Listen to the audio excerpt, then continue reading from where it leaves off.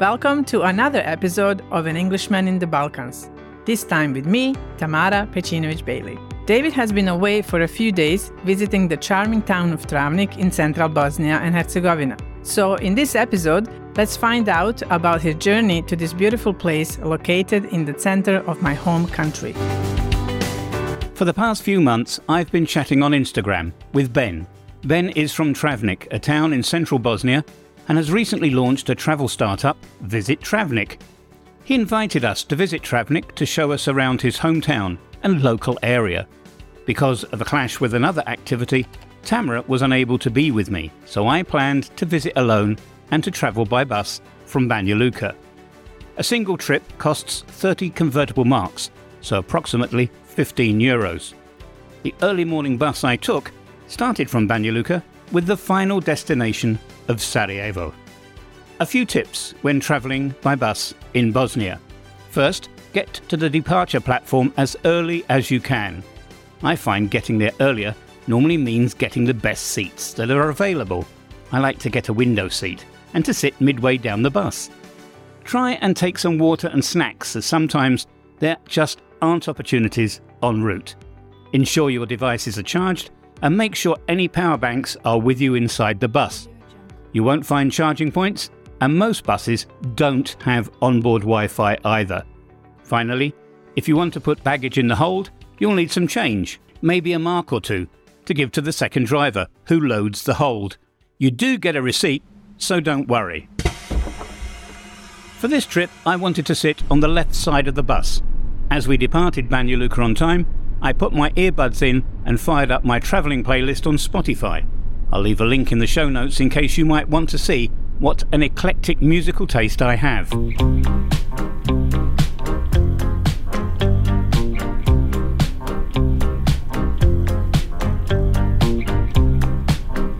Now, cars are normally more comfortable than buses, of course, but one serious plus point for the bus is that the height of the bus, and therefore the seat, enables you to look over the hedgerows and enjoy the spectacular views on the route. In this case for me, the spectacular canyon south of Banja Luka with the river Vrbac cascading northwards, and where adventurous people white water raft with the various local companies that offer this experience. As the canyon ends and opens to the flat plains, you get to see the wetlands with a variety of migrating birds, and behind them the foothills of the mountainous area of Middle Bosnia, with tiny villages scattered everywhere you look in the middle distance.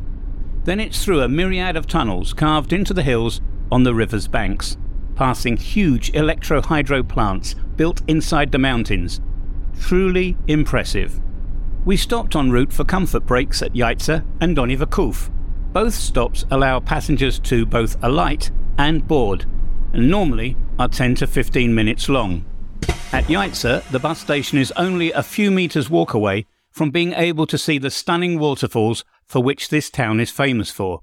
So a super chance to get some images or video of the original capital of Bosnia.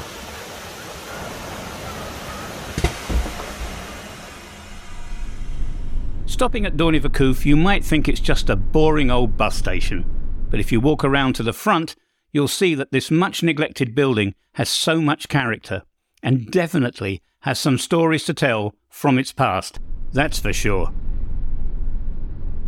As soon as I arrived in Travnik, some 3 hours after leaving Banja Luka, and an unplanned stop for a police checkpoint controlling the driver's tachometers, I had the pleasure to meet my host Ben. Ben's vision is to transform Travnik into a top tourist location within Bosnia and Herzegovina, inviting visitors to immerse themselves in the beauty and authenticity of this town. My accommodation was a super modern ground floor studio, situated next to an Orthodox church on the edge of the town centre. Ben was extremely keen to show me everything. We walked through the main streets to get a feel for the Travnik vibe. I have to say, I was excited to explore straight away, but that would be on the next day.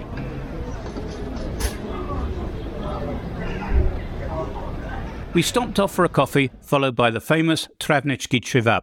We walked a bit more, and then drove out of town to meet Ben's parents, whose house has a stunning view across the valley of the river Vlašić and onwards towards the foothills and near peaks of the Vlašić mountain. These views with the golds and reds of the sunset were really beautiful. We sat, chatted about what we wanted to achieve during the visit, while sampling home-dried meat, delicious cheese, and washing it down with homemade rakia and local bevo. On the second day, I set out together with Ben to discover the natural wonders that surround Travnik. We ventured up the slopes of the magnificent Vlašić mountain. The scenery up there really does take your breath away, with its lush forests and picturesque valleys. Farmers were relentlessly cutting the long grass with both machinery, small and large, as well as using the more traditional long scythe. We arrived at a location where a flock of sheep were being brought into pens on the slope of the mountain by several shepherds and their dogs. Lots of whistling and shouting as they steered these totally ill-disciplined sheep into the pens. We found out that the sheep were due to be shorn.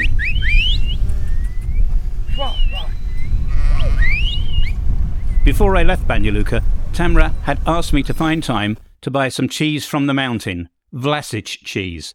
Ben said that the shepherds sold theirs direct from the field.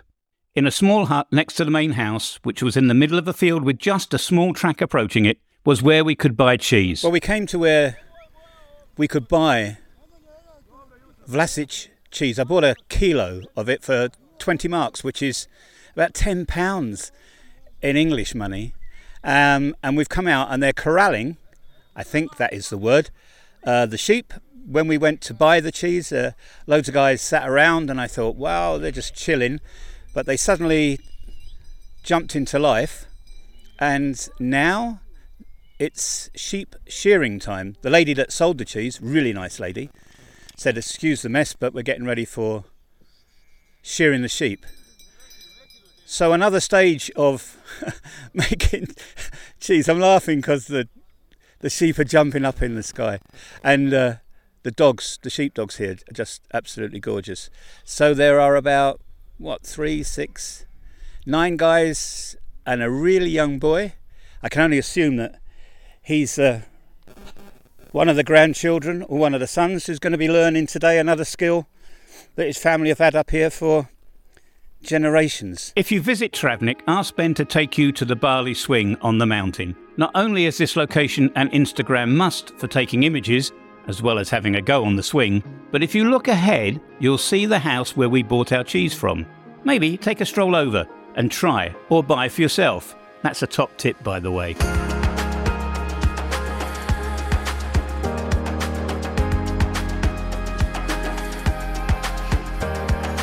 Different people have different needs, especially when it comes to discovering places. Some people walk around without a plan, hoping to chance on something interesting. Others do some research and have some notes or maybe a guidebook with them. Me? I like to be in the presence of someone from the place I am visiting and who can tell me stories and anecdotes that the books just can't give me. The better that storytelling is, the better the experience. So on the afternoon of my second day in Travnik, Ben had organised for me to take a guided tour with Dita Bajrami-Vrbanjac, a highly recommended tour guide. It took no more than a few minutes to realise that I was in the company of someone who was totally immersed in her town's history and culture, as her extensive knowledge and captivating storytelling started to bring centuries of history back to life. Usually people come from the east to Travnik, and first thing you see is this building. This building and the old town, the medieval fortress. People say that it's maybe the most beautiful view of the entrance into one town in the whole world. Well, it is very striking, isn't it? Yeah, but not only this building, but generally the view of the entrance into town. And this is the oldest educational institution in central Bosnia canton. But this educational institution is a religious institution. Is that what people would call a madrasa? Madrasa. Yeah, okay. Yeah, madrasa. And it was founded by Elchi Ibrahim Pasha, Elchi meaning the peacemaker. He was one of those signees. He was one of those people who signed the peace treaty in Sremski Karlovci when the Ottomans and Austro-Hungarians, they were fighting. So they had peace treaty and he was one of those who signed it. Then he came here to Bosnia. Bosnian Pašaluk was in these years here as a part of the history, Bosnian history, And when he came here, he wanted everybody to be literate, to know how to read and write. So he founded this institution. As we strolled through the cobblestone streets, Dita painted vivid pictures of the town's past, from the Ottoman Empire to the Austro-Hungarian rule. It was as if time had stood still, and I was transported to a different era. So yesterday you were here. It's called Lutvo's Tavern, or coffee shop, or inn in English. It's very hard to translate. This kind of place where you sit and drink special. Have you tried Lutvo's coffee? Yes. With matches and everything? Yes. Okay. One of the things I wanted to ask you, that the picture of the Domaća kafa and everything together with the cigarette actually went viral on the internet. Was this where that particular virality started? Was it from a picture from Travnik or somewhere else? Probably from here. Probably from here. It's always a good, it's attractive, it's very attractive, and it attracts people from all over the world to come and sit here. Great marketing. And, yes, great marketing. To drink coffee, because you get all the parts, matches, cigar, everything. And when it's very hot in summer days, like today or yesterday, it's great to sit here and drink coffee because you feel the breeze from Plava Voda. Even with the intense heat of the day, especially for me, we climbed slowly through the streets and up the stairs to the castle that overlooks the town with such a commanding view. We are coming from the western side to enter the fortress.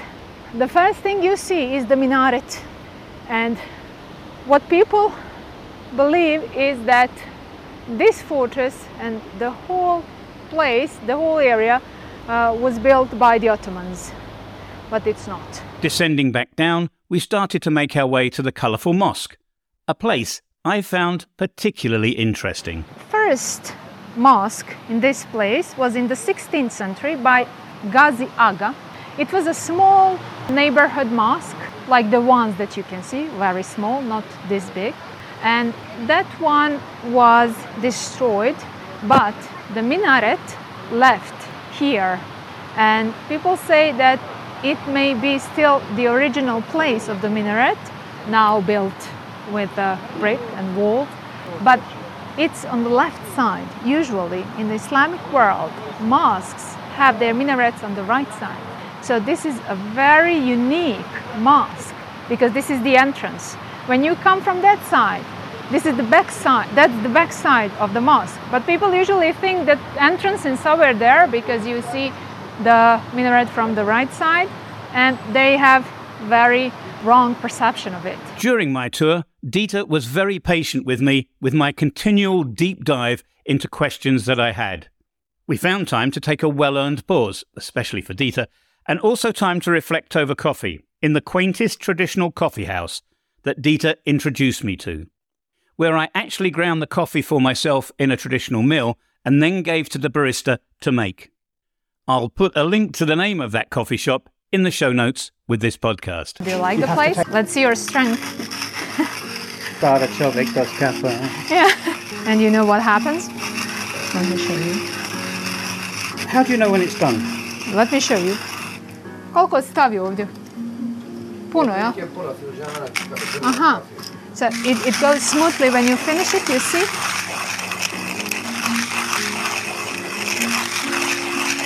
Just see. Do you smell it?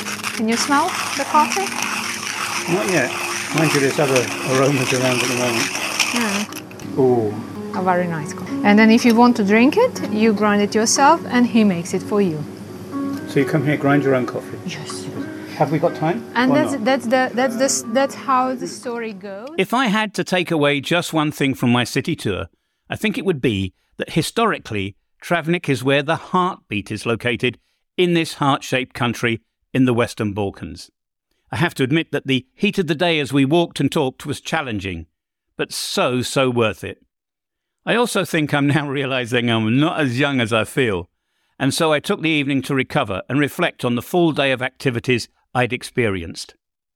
I lay on my bed, enjoying the AC and going through the audio and video I had taken since arriving. The following morning, I got up at the break of dawn to both the sound of the call to prayer from the mosques and the bells from the various Christian churches that are in Travnik. I packed my bags and walked again in less oppressive heat to some of the places Dita had introduced me to, taking videos of things I hadn't really appreciated during my first walk on that first evening. As I sat at the arrival platform at Travnik bus station for my trip back, where I had met Ben just a short 36 hours or so earlier, I was reflecting on my trip. I realised that Travnik isn't just a town with a fantastic history and delectable cuisine, which it has, but a place where people like Ben, Dita and countless others are working tirelessly to create a bright future. The passion and dedication they have for their town is truly inspiring. It made me realise that Travnik is more than just a location on a map. It really is the heartbeat of this heart-shaped country. Travnik has so much to offer, and I'm really excited to follow Ben and visit Travnik, who with each passing day is bringing this town closer to becoming the top tourist destination he dreams of. My journey back alongside the banks of the River Vrbac to Banja Luka was, well, it seemed, quicker than the trip those 36 hours earlier, full of thoughts and the sound of my Spotify playlist.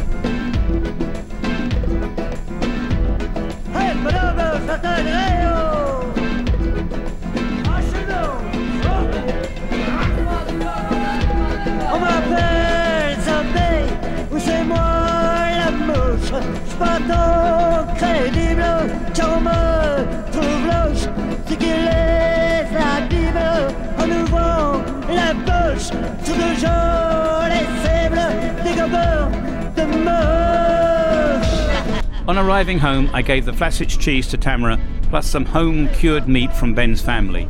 The main question, though, that everyone had for me was, how was that Travnički cevap? Did the cevap live up to its reputation? Well, yes. But it wasn't the meat that captivated me. It was the unique way that the lepinja, the flat bread that accompanies cevap, was made to taste. And it was, well, quite heavenly. It was, without a doubt, a true culinary delight.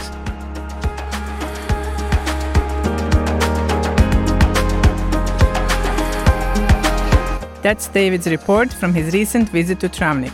Travnik really has so much to offer, and we will be following Ben and Visit Travnik on their journey to bring this town in the center of my country closer to becoming the top tourist destination they dream of. I hope our podcast inspires you to explore the wonders and the beauty that lies within Bosnia and Herzegovina. Join us next time, and until then, Vidimo se opet!